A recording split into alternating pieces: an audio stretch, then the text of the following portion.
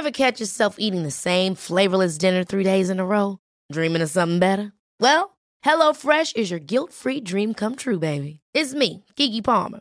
Let's wake up those taste buds with hot, juicy pecan-crusted chicken or garlic butter shrimp scampi. Hello Fresh. Stop dreaming of all the delicious possibilities and dig in at HelloFresh.com. Let's get this dinner party started. Okay, I have 2 new obsessions that I need to share with you. Impress No Glue Press-On Manis and Impress Press-On Falsies Lashes. Trust me, these are getting ready game changers. Both require no glue, so there is no damage to your natural nails and lashes, no mess, and no annoying dry times. Just one step and you're done. Boom. Instant glam. Visit impressbeauty.com/presson and use code PRESSON25 at checkout for 25% off Impress Manicure and Press-On Falsies. The Late Lunch with Blackstone Motors, Drogheda, Dundalk and Cavan. We have amazing offers available across new and pre-owned petrol, diesel, LPG, plug-in hybrid and electric Renault, Dacia and Opel range. Low APR and zero deposit packages available. See blackstonemotors.ie. Welcome to a brand new week of Late Lunch on LMFM radio. Forgive me if I'm a little bleary-eyed today. I stayed up to watch the golf last night. I love the golf on television. I'd paid the Sky just for the golf alone, to be honest with you. Oh my God, what a playoff between Patrick Cantlay and Bryson DeChambeau. It was just riveting stuff. You couldn't leave it, and was I glad Cantlay won it in the end. Terrific stuff, really terrific stuff. Anyway, I was burning the midnight oil. Great to have you with us again this afternoon. Coming up on the show today, my artist of the week. Yes, it's certainly sex, drugs and rock and roll, I promise you. We'll be looking back at Meath Miners' brilliant win at the weekend in the All-Ireland final. John Halton, local farmer, has been shortlisted for a major award in the UK. He's a great guy. Lisa Kennedy's here. Back to the Future with a trusted method for children and teens to get along well in their lives every day. And if you want to join us on the show, the number's 086 1800 658. You can WhatsApp or text me if you'd like to call in. The old phone is always there, 1850 715 958. My first guest today needs no introduction. How many times have you heard that in the past? But I'll remind you anyway. He's a businessman, former politician and government minister, broadcaster with News Talk and Virgin TV, who took a step back from his very public persona back in July 2020 to pursue other projects. Now he's back behind the scenes, training others to face the music. Yes, a media masterclass awaits with Ivan Yates. Hello, Ivan. Jerry, would you believe it? Pleasure to talk to you. I was watching that playoff of the BMW Championship, and after the 4th hole, they went to the 18th, they went to the 18th again, then did the 17th and 18th. I said, this is going to go on all shagging night. I've got serious work to do in the morning. I can't, like Jerry, and rock up at 25 past 1 and do a day's work. And I actually missed the concluding hole. How much longer did it go on for? Ivan, it went 6. It went 6 playoff holes. And look, you were watching it. Ivan, how could you leave it? It was just riveting. You know, when people will say golf riveting, this was riveting stuff. Yet the 6th hole and Cantlay again. Did you ever see anything like a display of putting? He drilled in a 20-something footer and he spooked DeChambeau, who lipped out. Yeah, no, and DeChambeau, the bit I saw, had his chances. I actually like Bryson on the basis that everyone's against him. And, you know, the length and all that. And I'm up for the guy that's just unpopular. And hence, I've launched this new business, MediaMasterclass.ie, because it's people that are spiky and different that interest me. Because if you want to get people on air, if you want to get people to develop their profile, you won't get it by being bland and boring. You've got to be different. Difference sells, Jerry. And I hope if people go on this course, whether they're a business person, whether they're in the public sector, in the communications business, whether they're working for a local charity or whatever, and this is the difference of this course. It isn't a monthly retainer. It isn't a spin doctor. It's to make you to be your own best PR person. So I'm not telling you what to say.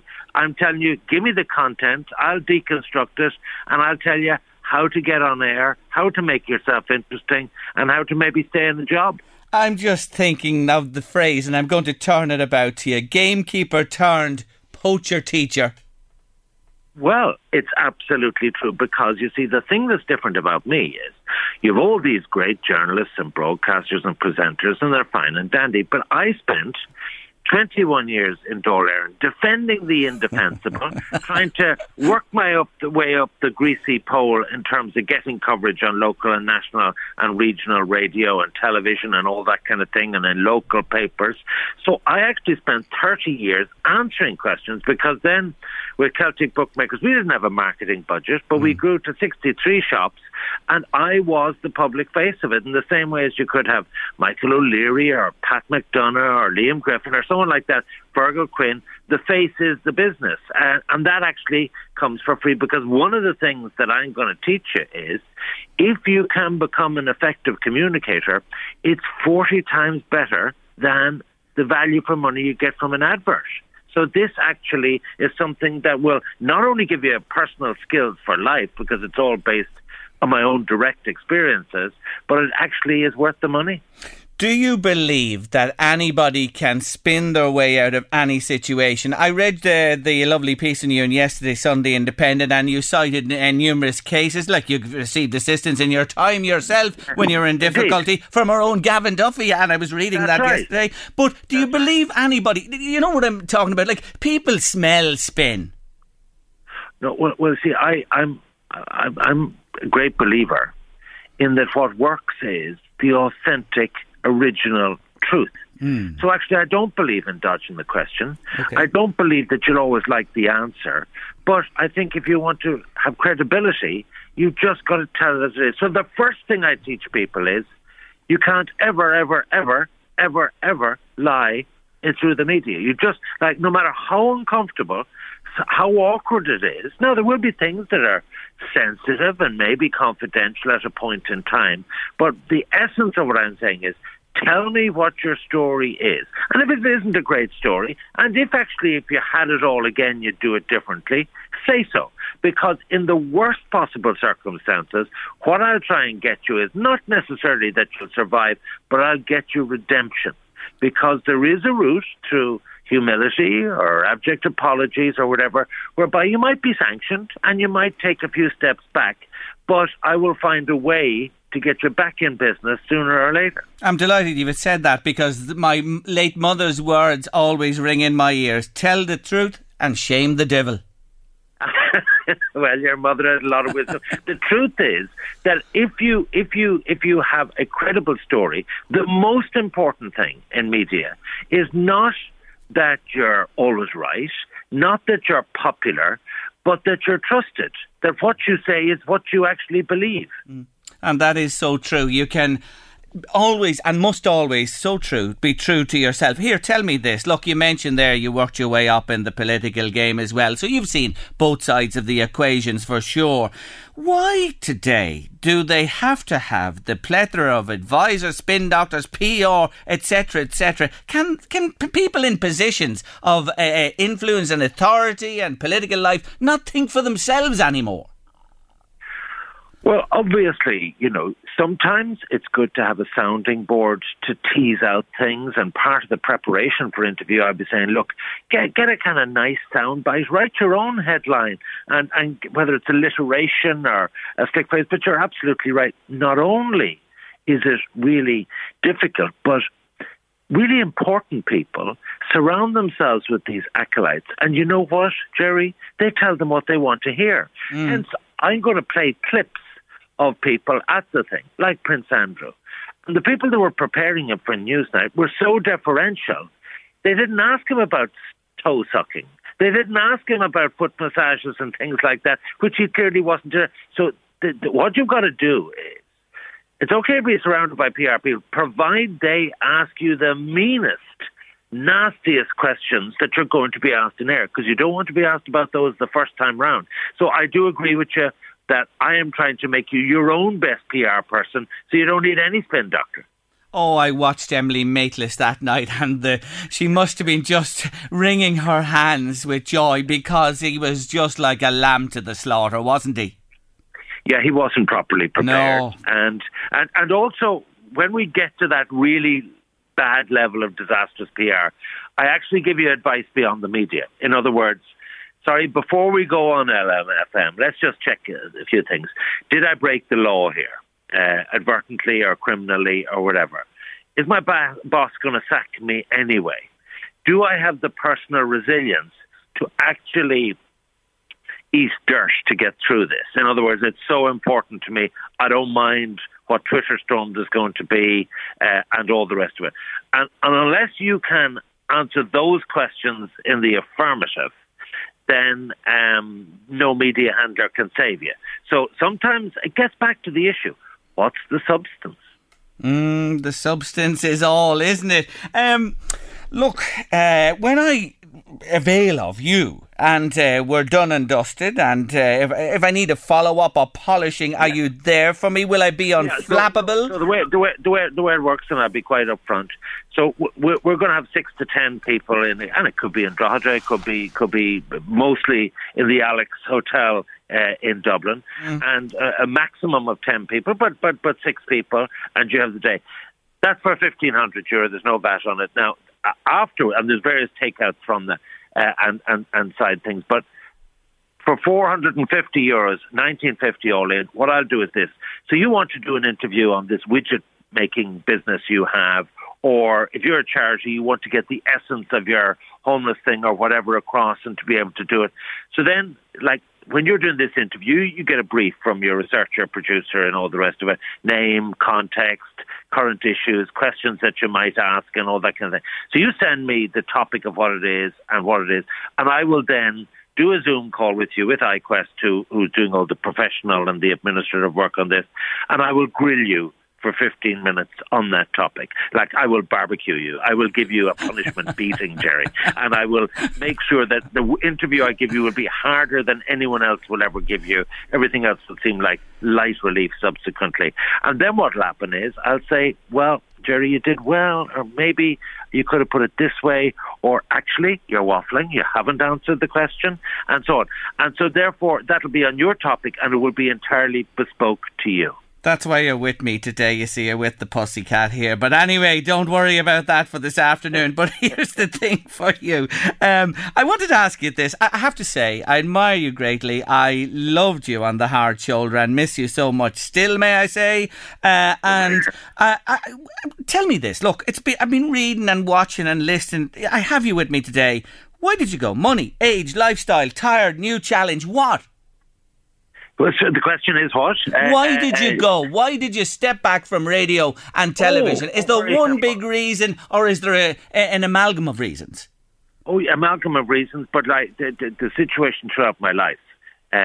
I was very successful in politics. I was frontline. I'd been a cabinet minister, and I might have been a candidate for the leadership of the party, and I threw it all to one side. And I developed a bookmaking business from $3,000 a week as a hobby in one shop in Tramore to 63, doing doing $4 million a week. And then the bankruptcy hit, and then my entire broadcasting career on radio, television, and columnist was accidental. I never planned it because I had a high profile. I was asked to fill in one day for George. And I just had I started in 2009. I did an early morning breakfast show. I had filled in at various times with Virgin Media and TV3. I'd done early morning Sunday AM and done different programs. And I always, when I reach a point where I have given something my all, and I mean, you know, like they say in the dressing room before a match, don't come back into this dressing room until you've left everything out on the pitch. I actually get highly motivated by doing something entirely new, be it a business venture or whatever. I'm not a time server. I'm not someone who just does things for a salary or a job, and I just want a new challenge. And I had a secondary issue. I had my legacy issues from the bankruptcy sorted out, and I wanted to move back to Wexford, whereas I had to live in Dublin to be on the hamster wheel of the media. So I've come back to Enniscorthy in County Wexford. My wife wanted to retire from teaching, so she was going to move back to Enniscorthy whether I moved or not, and I'm not capable of dressing myself or feeding myself, so I had to go wherever she was. So it's a combination of the circumstance, and also it has to be said that the finances. I took a break to get off breakfast and I ended up on The Hard Shoulder and The Tonight Show. And when I came back took a sabbatical in America, Virgin Media and Newstalk said, we love you and the ratings are fantastic and all the rest of it, but we have to pay you half of what we paid you before. And I said, well, that doesn't really work for me. And they said, well, 70% of all advertising has gone onto digital. And so therefore there is another underlying truth, which is the money was not as good insofar as the future of commercial media is extremely difficult. It's even worse in print. So there's that backdrop as well. But put it like this, you reach a stage when I'm going to be 62 next month, money isn't everything. But so it's a combination of factors. Sure. There's a 3-letter word there. You should give them a call, RTE, and there wouldn't be a bothering you with money. Well, I'd have to say that the truth of it was, when I was on radio or television, like you, I guess would be the same on RTE, commercial TV and radio. The news would be the same. So I was always looking to say, what could come out of my mouth on the hard shoulder that you would not hear out of someone in RT. And that could be PC, it could be punditry, it could be slagging some politician, it could be giving my opinion on things. And basically, it was the freedom to say anything I liked and say, look, you can fire me, I don't mind. I wouldn't have that freedom in RT. So I think there would be a cultural issue there. Vincent Browne, you took over from, there was yourself and Matt then presenting primetime evening radio shows together. Now Matt's gone and Ciara Doherty will be joined by Claire Brock. Have you a view? Well, I really enjoyed my time. It is very, very hard work. You do a 3-hour live show. What do you do, Jerry? An hour? 2 hours, 5 days. Yeah. Okay. And by the way, while you're on that, if you think I rock up here at 1:30, come down here and join me some week. Well, what I used to always say, like I would set the alarm for 4:10. Yes. The breakfast programme was 7 to 10, but I always gave the impression, Chris Donahue here since 4. I just came in at 3 minutes to 7, which wasn't true, but it was just a way of showing that I was kind of, my brand was casual and kind of devil-may-care. But no, you're absolutely right. What you don't see is all the preparation by not only yourself and your team. I used to have, like, for the hard shoulder, 14 briefs, and then I would turn around at 7 o'clock, and before I get the taxi out to Ballymount, I would have 70 pages of stuff to read. Now, some of it overlap, but and every production team is different. So actually, I could see with Sam, with Matt, that the hamster wheel just gets too much, and if you spread yourself too thinly with events and things like that, and he writes books and columns and so on, it actually takes a toll, and maybe you're better to give it. So no, the show has slightly changed. When I was there, you see, I don't regard myself ever as a journalist in search of the truth. I regard myself as the most important opinion is my opinion, and also how I add colour. So I'm into debating, I'm into arguing, and I'm trying to get humour into it. It could be self-deprecating humour or whatever. And therefore, with Matt and me, there was an element of he was the journalist and it was chalk and cheese, and I was the one saying, come off it. You know what I mean? Or you can't be serious. And it straddled kind of the Vincent thing where, you know, sometimes he was asking questions, but more times he was berating you. Yes. So now with Claire and Ciara, and I wish them every success, the situation is, it is more like a rolling news program. Okay, here's the stuff that happened today, here's what's going to happen tomorrow, and here's a little bit more depth than you get on the news. It is actually an excellent program in terms of informing. My job was to enrage you, to make you smile before you went to bed. And you did it by the bucket load. Look, just before I let you go, I will admit, we started talking about the golf, so we're going to finish with sport. For my sins, I am an Arsenal supporter. I do know you follow Manchester City. And I predicted on this show on Friday, Arsenal beat a B team, West Brom, in the Egg Cup during the week, 6-0. And I said, it'll probably be the reverse at the Etihad on Saturday. I was nearly right. I was only a goal wrong. Anyway, forget about the Gunners. They're a lost cause. City for the league again? Well, first of all, part of the pleasure and the pain of being a supporter is that you go through ups and downs, and if Pep leaves after 2023, maybe City will be on a downer. So what goes around comes around. I've seen huge success with Arsenal, and I've been to the Emirates Stadium, and it's a great club. It's a great club, and I actually like Arteta as assistant manager to Pep. The situation is the holy grail for City is to try and win the Champions League, because we've never done it.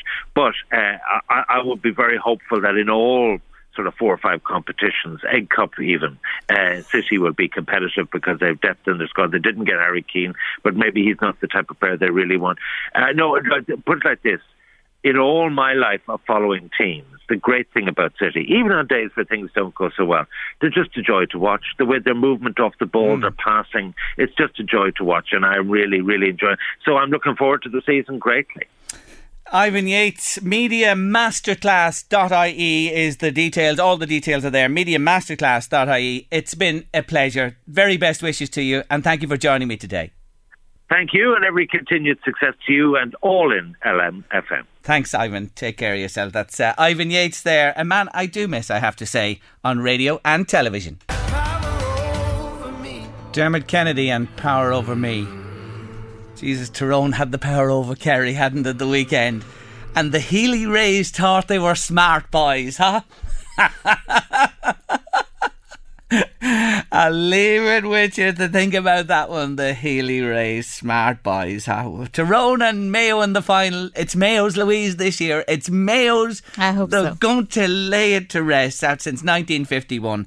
I'm convinced Mayo will do it this Everybody year. will be watching that final this year. Everybody. I think this is the time, if they're going to do it or ever do it, it's this time. Now, Tyrone will certainly put it up to them, and they've had a good rest for the last while. But anyway, Mayo and Tyrone in the final on the 11th of September. And like all the sport, Nicole Turner has just won a silver in the last couple of hours in Tokyo in the pool for Ireland. Well done. Really well. And Katie George Dunleavy and Eve McChrystal winning the other day, silver as well. And that wasn't their best event. We spoke to Eve before she went, and she didn't expect the first 2 events. They're out on the road tomorrow and again on the 3rd of September. We wish them well there, but we're picking up the medals, golds and silver all round there. Well done to Team Ireland at Paralympics in Tokyo. Hey Louise, I'm asking you a question. Straight answer please. Spotted this myself over the weekend. A pet sofa. Yes, there's such a thing as a sofa for your pet. Mainly for dogs, I'd say, but you could put a cat in it if you wanted as well. Or what's it look like? Else. How big is it? It's an actual lovely little sofa that you'd put in the corner of your room. DFS are selling them and they're pushing them. Pet sofas, folks. Would you spend €359 on a pet sofa? You don't even have to finish, no. Is there anybody out there would spend €359 or has spent? What's so special about it? Apart from it's small. €359. Look at it, DFS, the pet sofa. Anyway, I've seen it all when I saw it. I said to myself, well. Yeah, let's have 2 of them for the crack, you know. Oh my God, what a pet sofa to spend that money. If my poor dad was alive, who loved his 4-legged friends and had every type, as you know, of dog, raced greyhounds, hunting dogs, pets, you name it. There was never a pet sofa. We were lucky to have a sofa ourselves to sit in our own house, never mind a bloody pet sofa. In the name of St. I wonder what it'd be like, you know, the way you can buy little toddler sofas and chairs for little babies like No, that. you want to see this thing now? This is the. I have to look it up. Look it up. DFS pet sofa. It's the Rolls Royce of sofas for your pet. Would you buy it? Have you bought it? What do you think of the idea of a pet sofa in the room with you that they can sit down comfortably themselves and join you in the evenings? If you have an opinion, we'd love to hear from you. Woof woof 086 1800 658. So the WhatsApp fella or that text me. normally the dog takes over their chair would buy one. Yes. And they'll do that. Yeah. If you let Messi in now. Now, he doesn't get in. He was in and out of the house summertime in that, but we don't really have him in at night. He has his utility and his bed there. See, I understand that a dog is a pet. Lots of people don't understand that. And good luck to you. People love their dogs and love their animals, but we've always had these, you know what I mean, what would you call borders or parameters between, you know, the dog and the people in the house. You know, that's the way it works in typologic in our home anyway. Anyway, pet sofas, what about it? 086 1800 658. Well, Jerry, says Dan, what have Arsenal and a pencil got in common? The pencil has a point. I'll take it all. I deserve it. That's for sure. Yes, is there any point about Arsenal is right at the moment. Now we're staying on the sporting theme because Meath Miners bridged a long gap, winning the All-Ireland minor title on Saturday. What a thrilling game it was against Tyrone. It was the curtain raiser before the All-Ireland senior final. Let's remind ourselves of that winning point. Conor Ennis is taking on Tyrone. Still Conor Ennis. Can he conjure up something? Still Conor Ennis. Gives the ball back to Christian Finlay. Gives the ball on. Meath have possession. James Foley comes to Christian Finlay again. They're being forced out the field. The referee is looking at his watch. It comes to Sean Leonard. Sean Leonard has it. Goes for the winning score in the All-Ireland final.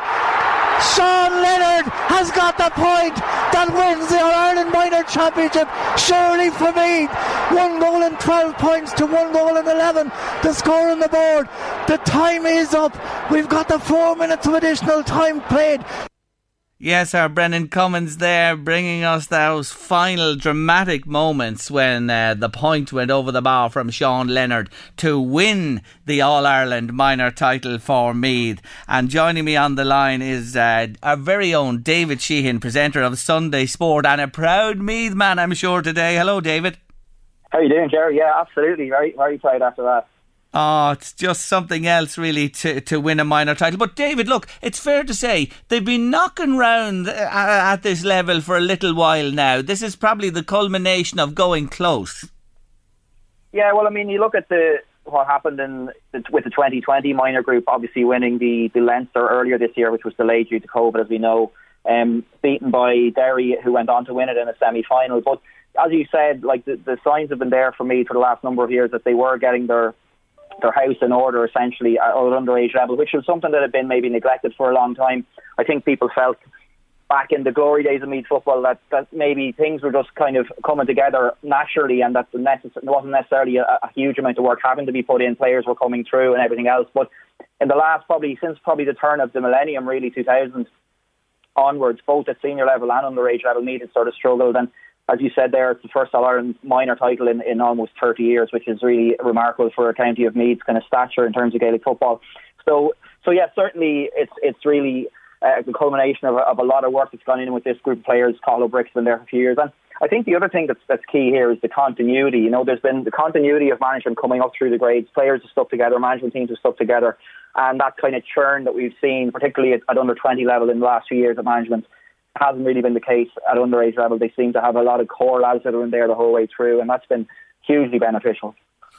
When you say almost 30 years, it's an awful long time, and you wouldn't have expected Meath not to be figuring in that particular period. Looking at this team, and you know more about them than I do, most of them move on before the next campaign, and the second question is then, you know, do Meath need, and they went close prior to this, perhaps another couple of sides to form the basis then, you know what I'm talking about, getting a couple of players from each, or 3 or 4 players from each era to then really underpin the senior team? Yeah, I mean, you only have to look at Kerry, who I think won 5 All-Ireland minor titles in a row, and we saw what happened to them at the weekend. So underage success isn't any guarantee of senior success, but it certainly doesn't do any harm. In terms of the age profile of the squad, I couldn't claim to know exactly what the situation is with next year's team, but I know, for example, Conor McQueenie is only 15, you know.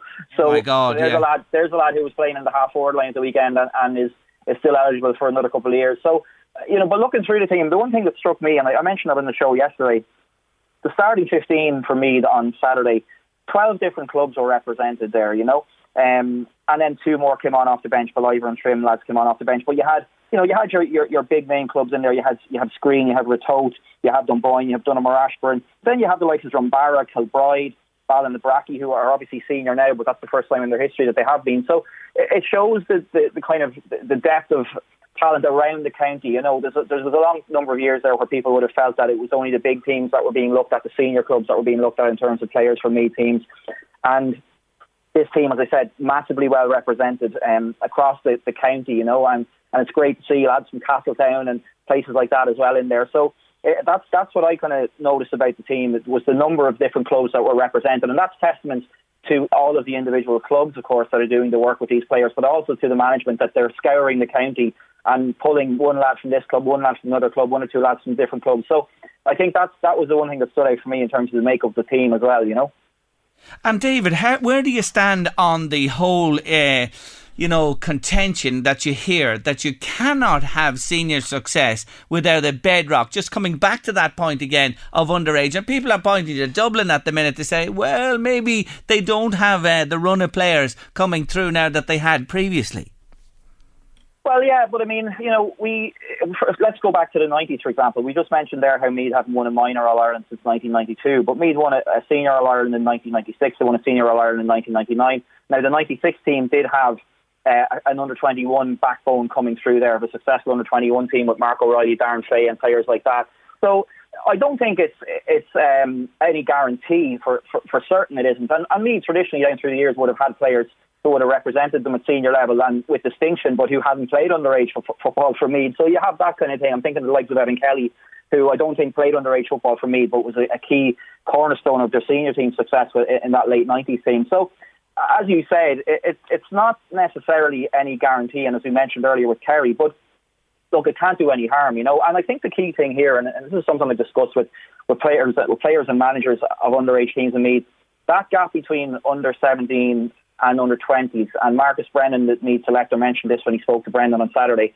That's the gap now that needs to be closed, and these players need to be nurtured and brought through to the under 20s. Because, for example, if somebody comes out of the under 17s this year and they're not underage for minor next year, but they're not quite ready to make the step up to under 20s, well, where do they go for a year or two? You know, do they get kept in some kind of a system? Do they get nurtured, or do they just get left up to their own devices for a year or two, and then by the time they're big enough and good enough to play under 20s, they're maybe not in the right physical condition or whatever. So that's what needs to be done now, is that pathway through to the under 20s and ultimately through to the seniors needs to be really carefully managed, I think. While you're with me, Kerry, not happy, I would say. A lot of sabre rattling since the defeat to Tyrone. Aspersions being cast left, right and centre. Have you any view?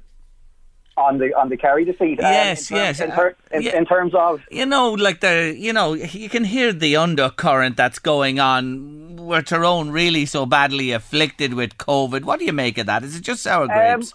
I think there was a lot of talk about this last week, and there were a few articles about it, and there were suggestions that the Tyrone squad had taken an anti-vaccination stance, and Fergal Logan had made some comments about that they felt that the vaccine would put lads under, I think was the term used, for 2 weeks, which meant that they would drop below their normal performance levels. But I really don't think that makes any difference. Kerry didn't show up on Saturday, you know, that's the bottom line.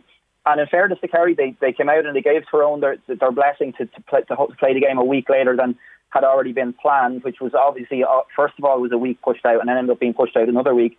But ultimately, Kerry didn't perform. Once again, they were badly caught out at the weekend. Tyrone just, I don't like the phrase wanted it more, because I don't think that's applicable, but Tyrone just tore into them. Kerry seemed to run out of ideas very quickly in terms of how they were going to break down that Tyrone defence. Then David Clifford went off injured, so he was a huge loss. But Kerry just looked like they didn't have the fight for it when it came down to it. And I saw Tomas O'Shea last night on the Sunday game saying that they need a few more dogs in their defence. You know, that they've a lot of good footballers, but they're maybe missing that little bit of devil that Tomas himself would have embodied back in the day. So I think you can, certainly questions could be asked of Tyrone and what happened with the COVID situation, but the bottom line is they showed up on Saturday and Kerry didn't. O'Shea has said as well he doesn't think this management team can take Kerry any further. Watch this space. Back to the Royal County, because another big weekend beckons next weekend with the ladies taking on Dublin in the All-Ireland Senior Final. It's a big ask for them if we're being realistic, isn't it? It is a big ask to them, because Dublin are the dominant force in ladies football at the moment. But you know, it's only a few years ago. I can't remember exactly which year it was, but maybe 2 or 3 years ago, I was at a Division 3 final between Meath and Sligo, I think it was, in Clones. And the progress that the Meath team have made in the intervening years has just been unbelievable. I mean, we know what happened in the semi-final against Cork. I think Brendan Cummins has only just recovered from that one when he had to go through the drama of Saturday with the Meath minors. But you know, they pulled that one out of the bag, and the standard of football in general across the board at senior level in the ladies' competition has just gone up so much in recent years. But Meath, their fitness levels, their their athleticism, their balls, just their skills. Like you see, Emma Duggan kicking points for fun in that semi-final.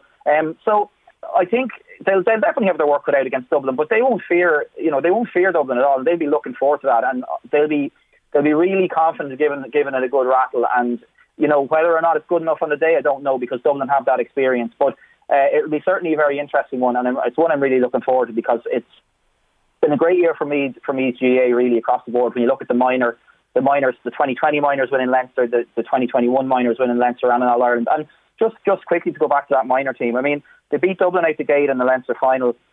Semi-final against Sligo, they were cruising in that when they conceded a penalty which could have set them back, but they came back and they won that comfortably.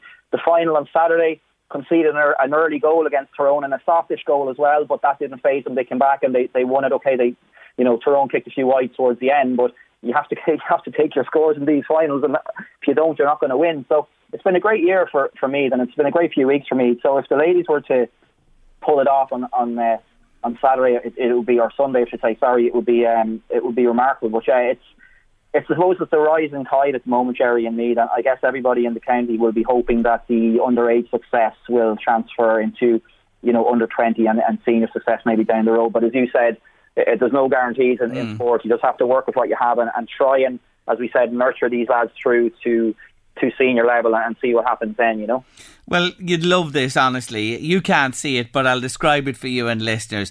And this is really great, and I thank listeners for it. They're sending us in pictures. I was talking about DFS, who are selling a sofa for your pet, mainly pet dogs, for 300, nearly 400 euro, right? And people are sending me in pictures of mostly of their dogs where they love to rest in their homes. Well, David, maybe this is just fortuitous and predicts the future. Christy's just sent me in a picture of his little doggy sitting in the Sam Maguire Cup, David. Maybe there's something in the air for future years. Will you be back for a senior men's final and that cup making its way to County Meath? Who knows?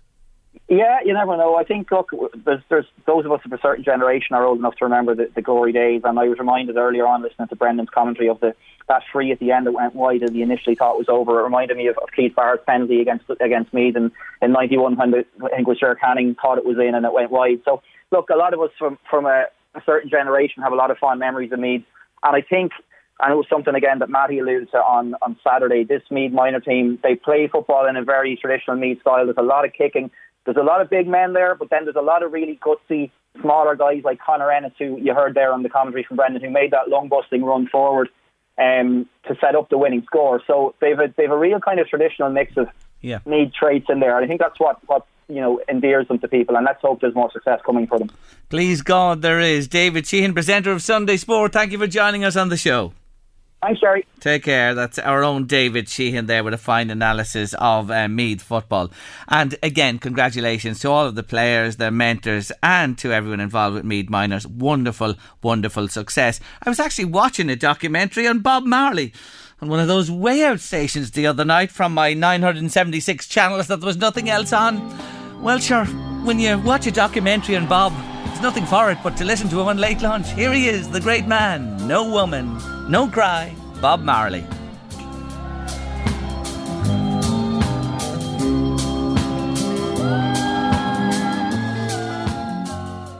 Christy was back to me, who sent me the picture of the wee dog and Sam Maguire. Just to let you know, Jerry, his name was Chip and he passed away in February. I'm sorry to hear that, Christy. Lovely snap, one to be treasured forever for sure, and brings back great memories.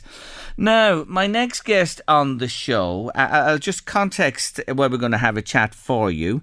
Farmers Weekly is and has been published in the UK since 1934. It's one of the most important agricultural magazines, and it runs an annual competition for Agricultural Student of the Year. It's been shortlisted to 3 finalists from thousands of entries. Chloe Gimpson and Jessica Langton, 2 ladies, are there. And believe it or not, one of our own, John Halton from Rathmalloyne in County Meath, is the 3rd. And he joins me on the line to tell me more. Hello, John. Hello, Jerry. How are things? I'm very good, and great to have you with us this afternoon. How did you qualify for this competition? Obviously, you were over there in the UK. What were you at? Well, I was in university in the UK, and I attended a university. I just graduated this year, and the university is called Harper Adams University. It's well known for Irish roots. It used to have actually a Gaelic football club years ago, and it got expanded up. But I went over there to study agriculture from a family dairy farm in Rathmaline in County Meath. And I went over there. I just wanted a totally different experience and a different opportunity to meet different people. And I went over there and done a 3-year course in agriculture, specialising in animal nutrition. So that's kind of how I ended up out there. And this year I was just on the phone. I was on a Teams call with my tutor. And he mentioned to me, would you ever think about going for Ag Student of the Year? Because I do a lot of things outside student life and outside the dairy farm at home. And he suggested to me, and I milled it over a couple of times, and I thought I was half mad going for it. I decided, why not? Sure, I might as well throw my hat into the ring, and didn't think it'd go any further. I just done it for the sheer laugh of it.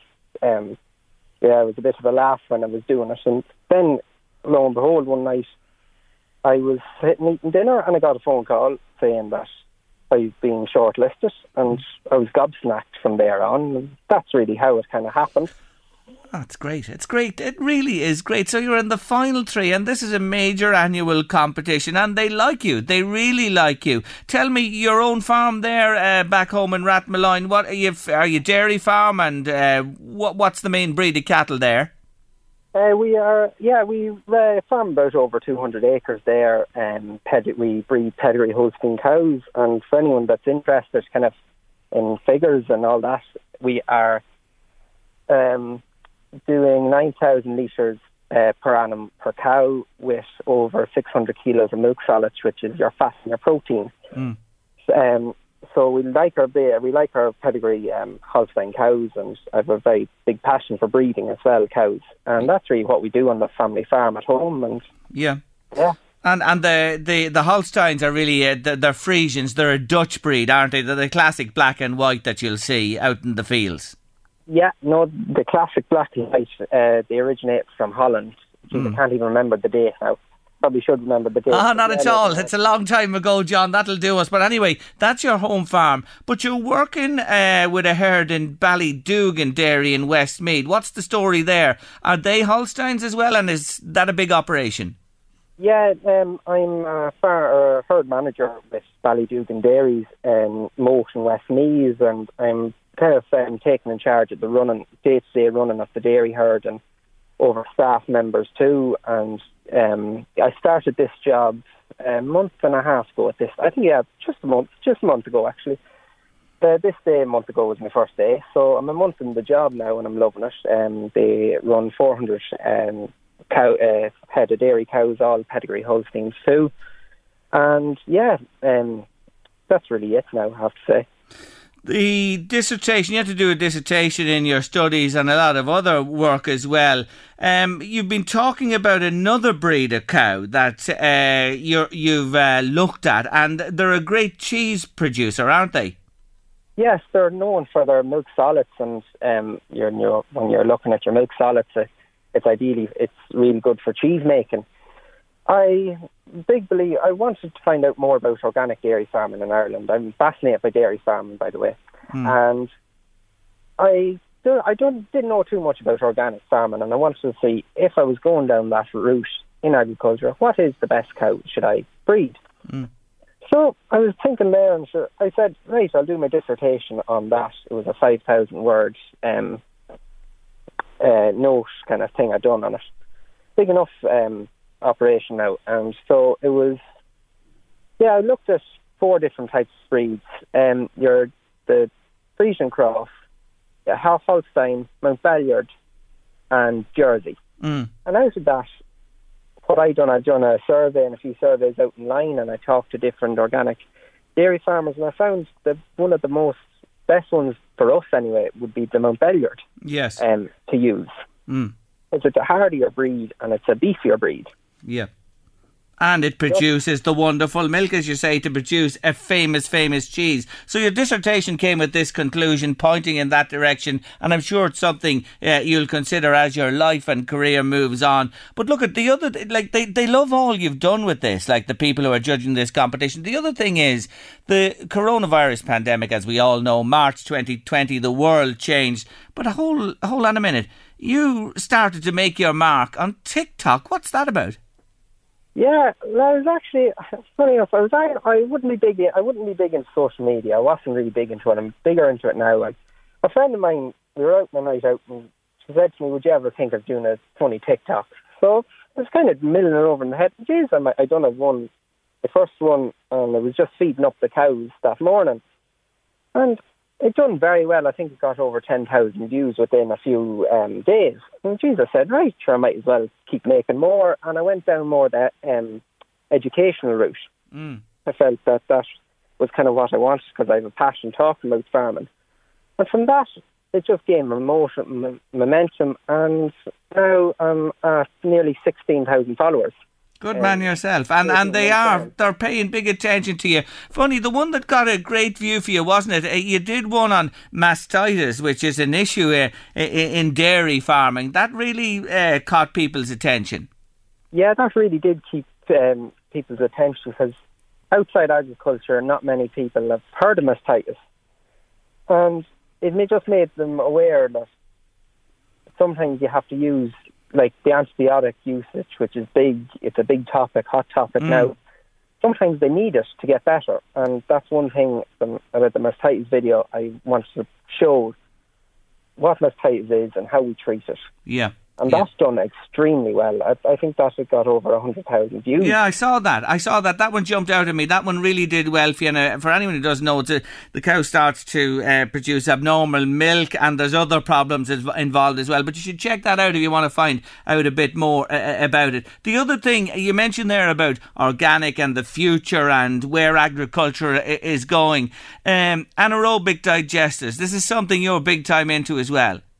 Yeah, when I was out in the UK, it's something that really stood out to me. I'd be driving around the road, and I'd have, you'd see a big AD plant, an aerobic digester, which makes energy, and they put it back into the national grid, which I think is a great job. I've worked in a few places with them, and I've talked to many people many farmers that do have them on the farm, and they reckon it's a real good option for renewable energy, because you're growing crops and you're putting it into this. Best way to describe it is a cow's stomach, with bugs, and basically what's in a cow's stomach is you have bugs and you have whole different microbiology in it, and they break the food down to create a gas, and that gas is released into a generator, and then it generates its own electricity, which is it's not big in Ireland at the minute, but there's a lot of talk in the Irish Farmers Journal about it, and I think that it'll be a very good renewable source of energy, because we all know that the peat plant has closed down there in Edenderry. Yeah, it's a Farce Edenderry, and they're on about maybe blackouts now this winter, and I think if we'd more of them in the country, it'd be a good job of producing our own electricity on farm. Yeah, so you see huge potential in this going forward, and it's on your agenda. Maybe people don't know about you. You were a really accomplished runner, weren't you? You did very well at the cross country. Yes, I done very well at the cross country. I run for. Well, I used to have to get back in it now. Actually, I used to run for Trim Athletics. And yeah, I was a very good runner with them, and I got a good few medals for the county and as well. And yeah, no, I love the running now. I just have to get back into it now. That's the problem. Oh, well, you will. So you've been so busy with studying in the UK, your job here, the farm at home, working on all this type of stuff. Look, when you are where you are now, when is the winner of this to be announced? The winner is to be announced on the 7th of October in the Grosvenor Hotel in London. Are you going over? Oh, geez, you have to go over. The whole family's going over now. course. Sure, Money acting the cod there. He said, of course you're going, and all the family will be dolled up for the night. The Grosvenor Hotel, no less. Oh my God, that's going to be big 5-star hotel in London. You'll have the family's going, and the girlfriend's going, and the auntie's going, and the whole lot. I think we booked nearly 2 tables, right? And you'll have the old Dickie on and everything, and you'll be pampered. Oh God, tonight I really do hope you win it. Something I just wanted to say to you, because you're a great young fella and you're going places, you really are. During your lifetime, and you've said this, that, you know, you often met people who said to you, look, John, forget about, you know, going to university, forget about doing this, you'll never do that. You never listened to them, obviously, John. No, like, I always blanked out negativity. I think negativity can be a very bad thing, and I always wanted to make the most of what the opportunity I have. As my mother says, you have to reach for the stars, and that's what I always wanted to do. And I always just blanked it out and continued on doing my own little thing in my own little way, and it's got me this far, so hopefully it'll get me the rest of the way. It certainly will. You're a great story. You really are. And to meet, I want to say it again to listeners, to make the final 3 in Farmers Weekly Ag Student of the Year in the UK. 2 other ladies there, Chloe Gimpson and Jessica Langton, along with yourself. The Grosvenor, the beginning of October. Oh, fingers crossed, we're rooting for you all the way. Please God, you'll be back with us on Late Lunch when you lift the crown. But for the moment, John, continued success to you, and keep doing what you're doing. There's a bright future for agriculture in this country with the likes of John Halton driving us forward. Thanks, John. Here, Jerry, one thing I want to say, thank you very much for having me on, and I'd like to say a big hello to the 2 brothers, Timothy and Eric Halton, and also my girlfriend, Anna Robinson. She's driving back at the minute in the UK, and she's listening to on the radio, and I want to say a big hello to them, and my mother and my father too, and my aunties and all that. Good man, John, and I want to say hello to them all as well. You're a great fella, and thanks for joining us, and best wishes in October, John. Thank you very much, Jerry. Very much appreciated now. Take care of yourself. That's John Halton there. Lovely fella from Rathmalloyne in County Meath. Lovely guy, isn't he, John Halton? Oh, he's a big night ahead of him in October. He's a guy with a real vision for the future of the aspect of farming and, you know, side issues as well that he's involved in. And I really do hope he wins. He's just such a real down-to-earth guy. I wish him all of the very best. Now, still to come on Late Lunch, she will be with us. Yes, she was to be with us earlier, but she's coming now after 3 on the show. Lisa Kennedy is here. She's a preschool teacher, and you know, you might think journals have gone out of fashion, but perhaps they have. But Lisa's latched onto this, and she's so interesting, and she produced a beautiful journal for children and teenagers as well. She's going to be talking to us about that. What about my Artists of the Week? Anybody have a guess? Formed in 1991 in Manchester. Who are my Artist of the Week this week? It's going to be sex and drugs and rock and roll this week with my Artist of the Week. I can assure you what a story they have. Anyway, care to get a guess on that one? 086 1800 658 by WhatsApp or text. Get in touch with us on the show. But John Halton a moment ago mentioned that his mammy said to him, don't mind those negative people, the begrudgers, John. Just you, son. And I say this to so many people out there. If you're, you know, surrounded by negativity, you might be feeling a little down today. People just bombard you with negativity. If you turn on the news now, honestly, I know people are switching off the news. And it's a reality what's going on in Afghanistan and other places in the world. But people are just saying, I can't take any more of it. Anyway, John Halton's mammy said to him, reach for the stars for John and everyone heading to the Grosvenor in October. Here they are, S Club 7.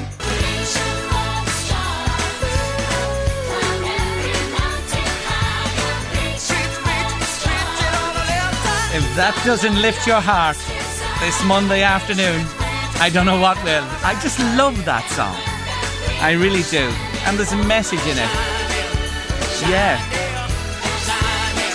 Reach for those stars. You have to reach. You might never get there, but you always have to try and reach. And if you do that, well, no one can knock you. Yes, 1998. Did you know this? They were formed. They were 5 years together. They had 4 UK number 1 hit singles and a hit album as well. They sold over 10 million records. God almighty. They were so successful in their era. Do you remember them? Bradley McIntosh, Hannah Spirit, Joe O'Mara, John Lee, Paul Cattermole and Rachel Stevens. Do you remember? Well, Rachel must be the most famous of all of them. And Tina Barrett, have to give her a mention as well. That was the 7 of them. And they were a group made up by former Spice Girls manager Simon Fuller. And they did really, really well for themselves, I have to say. Really, really well. Anyway, Majella's on to me. Sex, drugs and rock and roll. If it's Oasis, I'm turning you off for the rest of the week. So sorry, Jerry. Nothing personal to you. I never liked them. So please don't let them be your artist of the week or I'll scream goodbye, says Majella. Well, Majella, we're heading to news, weather and sport, and I'll say to you, adieu, goodbye, Majella. Well, I know I'm one listener down now anyway, but sure, I can fire ahead and tell you, yes, that my artists of the week this week are Oasis. They were formed in Manchester in 1991. Did you know they were known initially as Rain? The Oasis band comprised the Gallagher brothers, Liam and Noel. Liam there first and then Noel arrived. Paul Arthurs, Paul McGuigan and Tony McCarroll.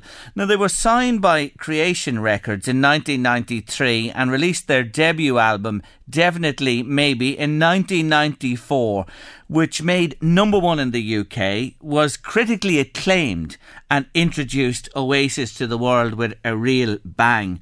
The following year, their second LP, What's the Story Morning Glory, spent, listen to this, 10 weeks at #1 in the UK, became an international major hit and is one of the biggest selling albums of all time. That was only their second studio album.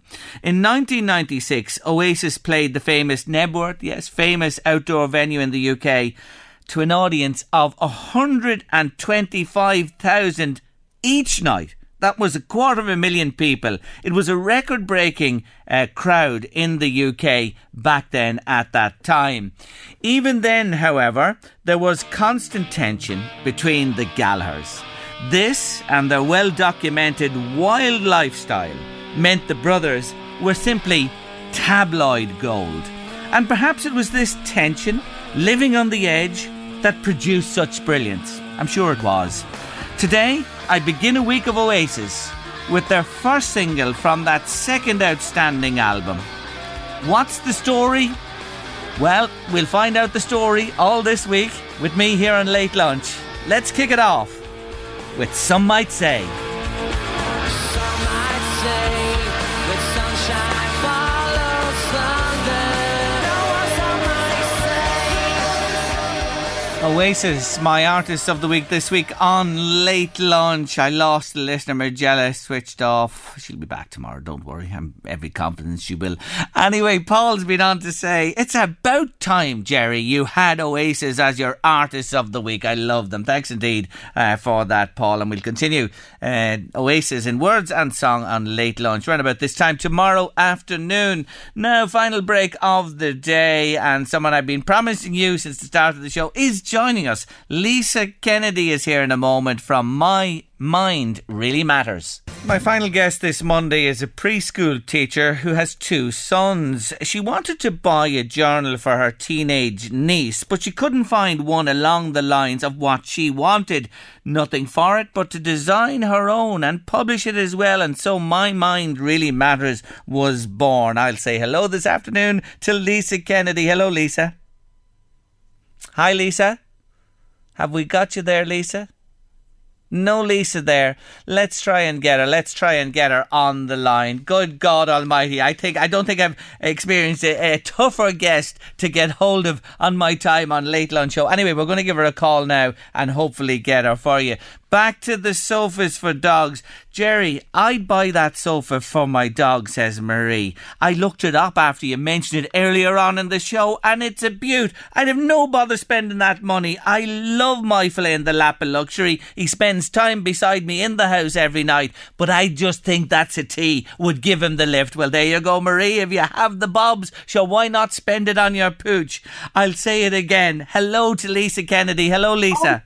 Hi, I'm finally here. How are you? I finally have you. Thank you for joining us on the show. Look, just take us back, and I want to just reiterate that again. You were looking for a journal. What were the journals, or were there just none for what you wanted for your teenage niece?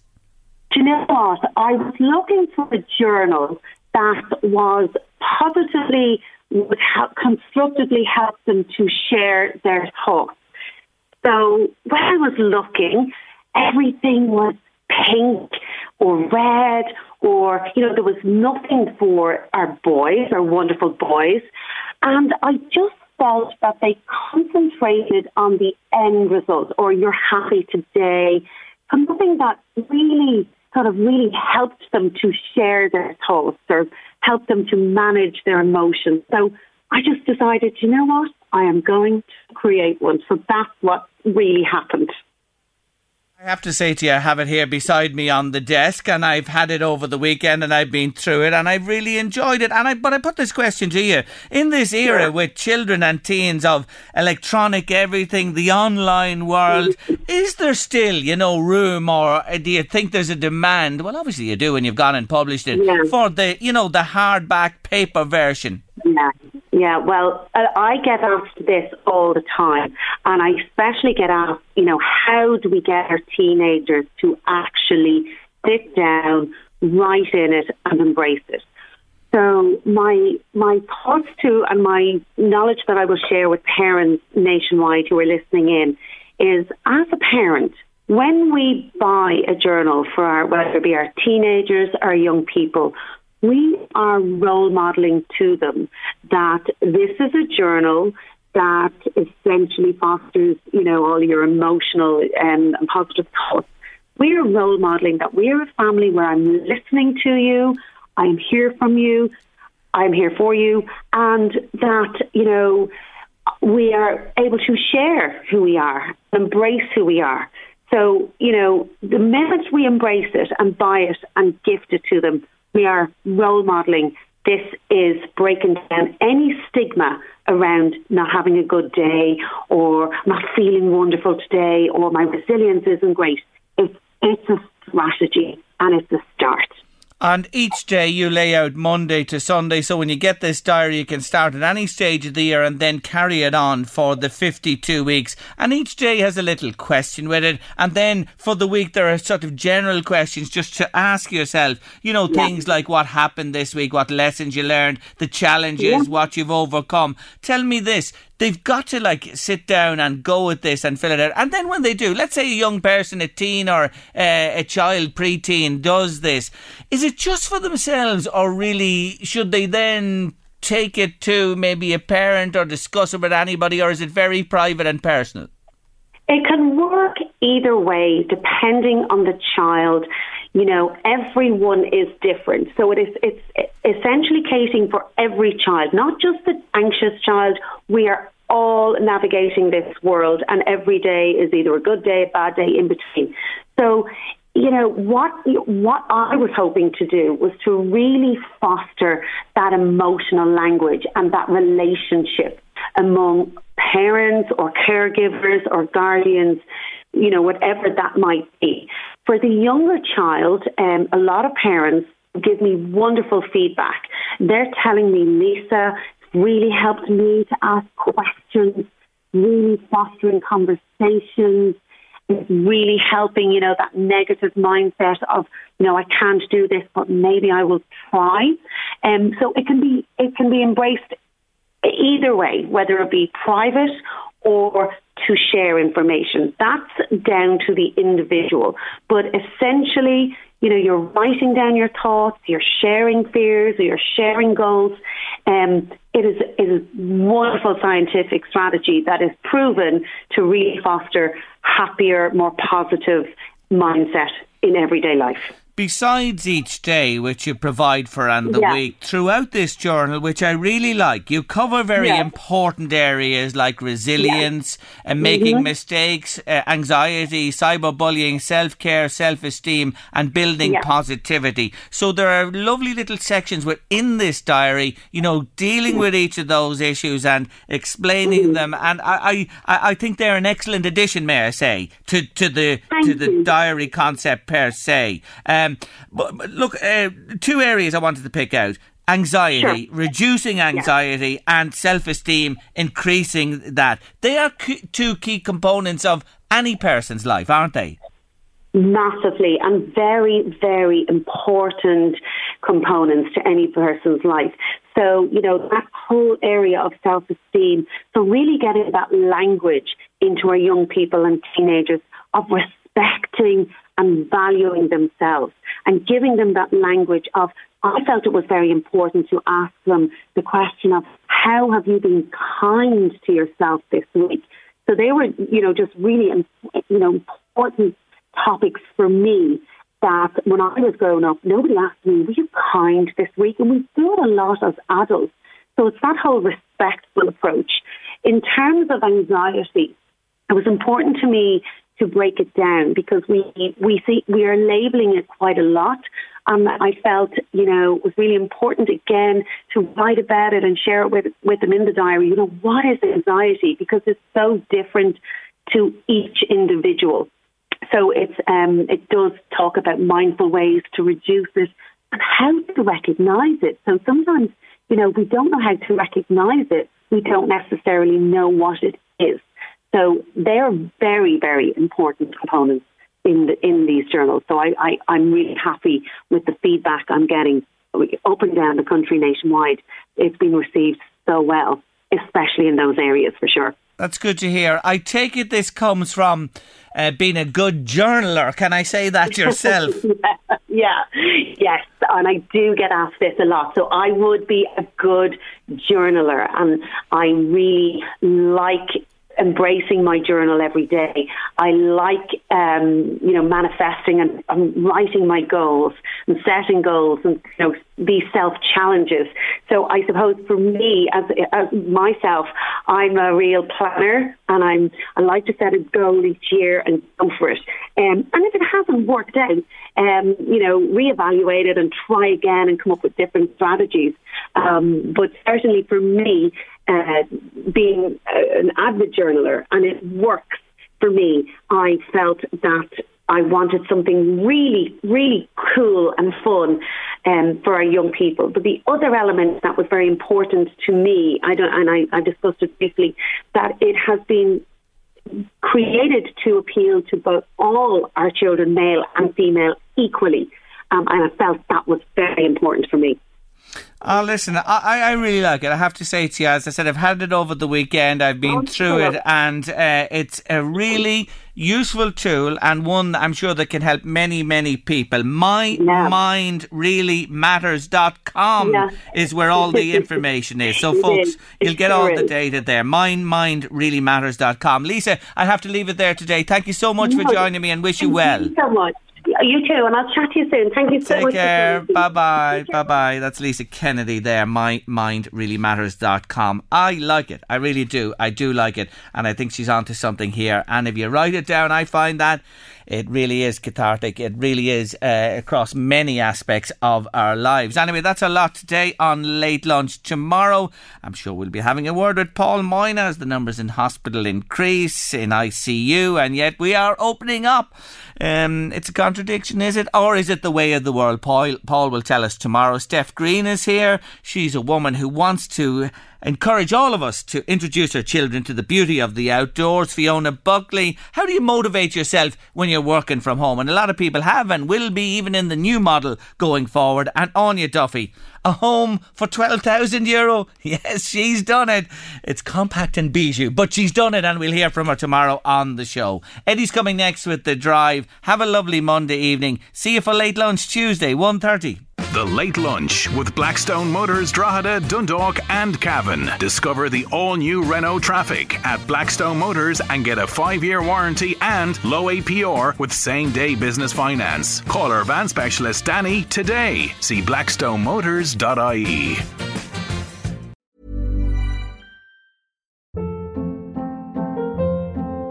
Hold up. What was that? Boring. No flavor. That was as bad as those leftovers you ate all week. Keke Palmer here. And it's time to say hello to something fresh and guilt-free. Hello Fresh. Jazz up dinner with pecan-crusted chicken or garlic butter shrimp scampi. Now that's music to my mouth. Hello Fresh. Let's get this dinner party started. Discover all the delicious possibilities at HelloFresh.com. It's that time of the year. Your vacation is coming up. You can already hear the beach waves, feel the warm breeze, relax, and think about work. You really, really want it all to work out while you're away. Monday.com gives you and the team that peace of mind. When all work is on one platform and everyone's in sync, things just flow. Wherever you are, tap the banner to go to Monday.com. Planning for your next trip? Elevate your travel style with Quince. Quince has all the jet-setting essentials you'll want for your next getaway, like European linen, premium luggage options, buttery soft Italian leather bags, and so much more. And it's all priced at 50 to 80% less than similar brands. Plus, Quince only works with factories that use safe and ethical manufacturing practices. Pack your bags with high-quality essentials you'll be wearing for vacations to come with Quince. Go to quince.com/trip for free shipping and 365-day returns.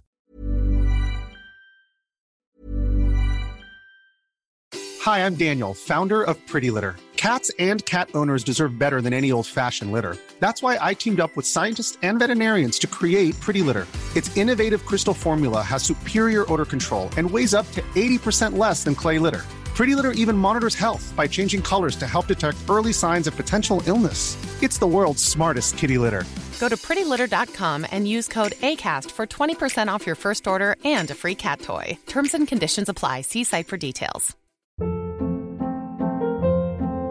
Hold up. What was that? Boring. No flavor. That was as bad as those leftovers you ate all week. Keke Palmer here, and it's time to say hello to something fresh and guilt-free. Hello Fresh. Jazz up dinner with pecan-crusted chicken or garlic butter shrimp scampi. Now that's music to my mouth. Hello Fresh. Let's get this dinner party started. Discover all the delicious possibilities at HelloFresh.com.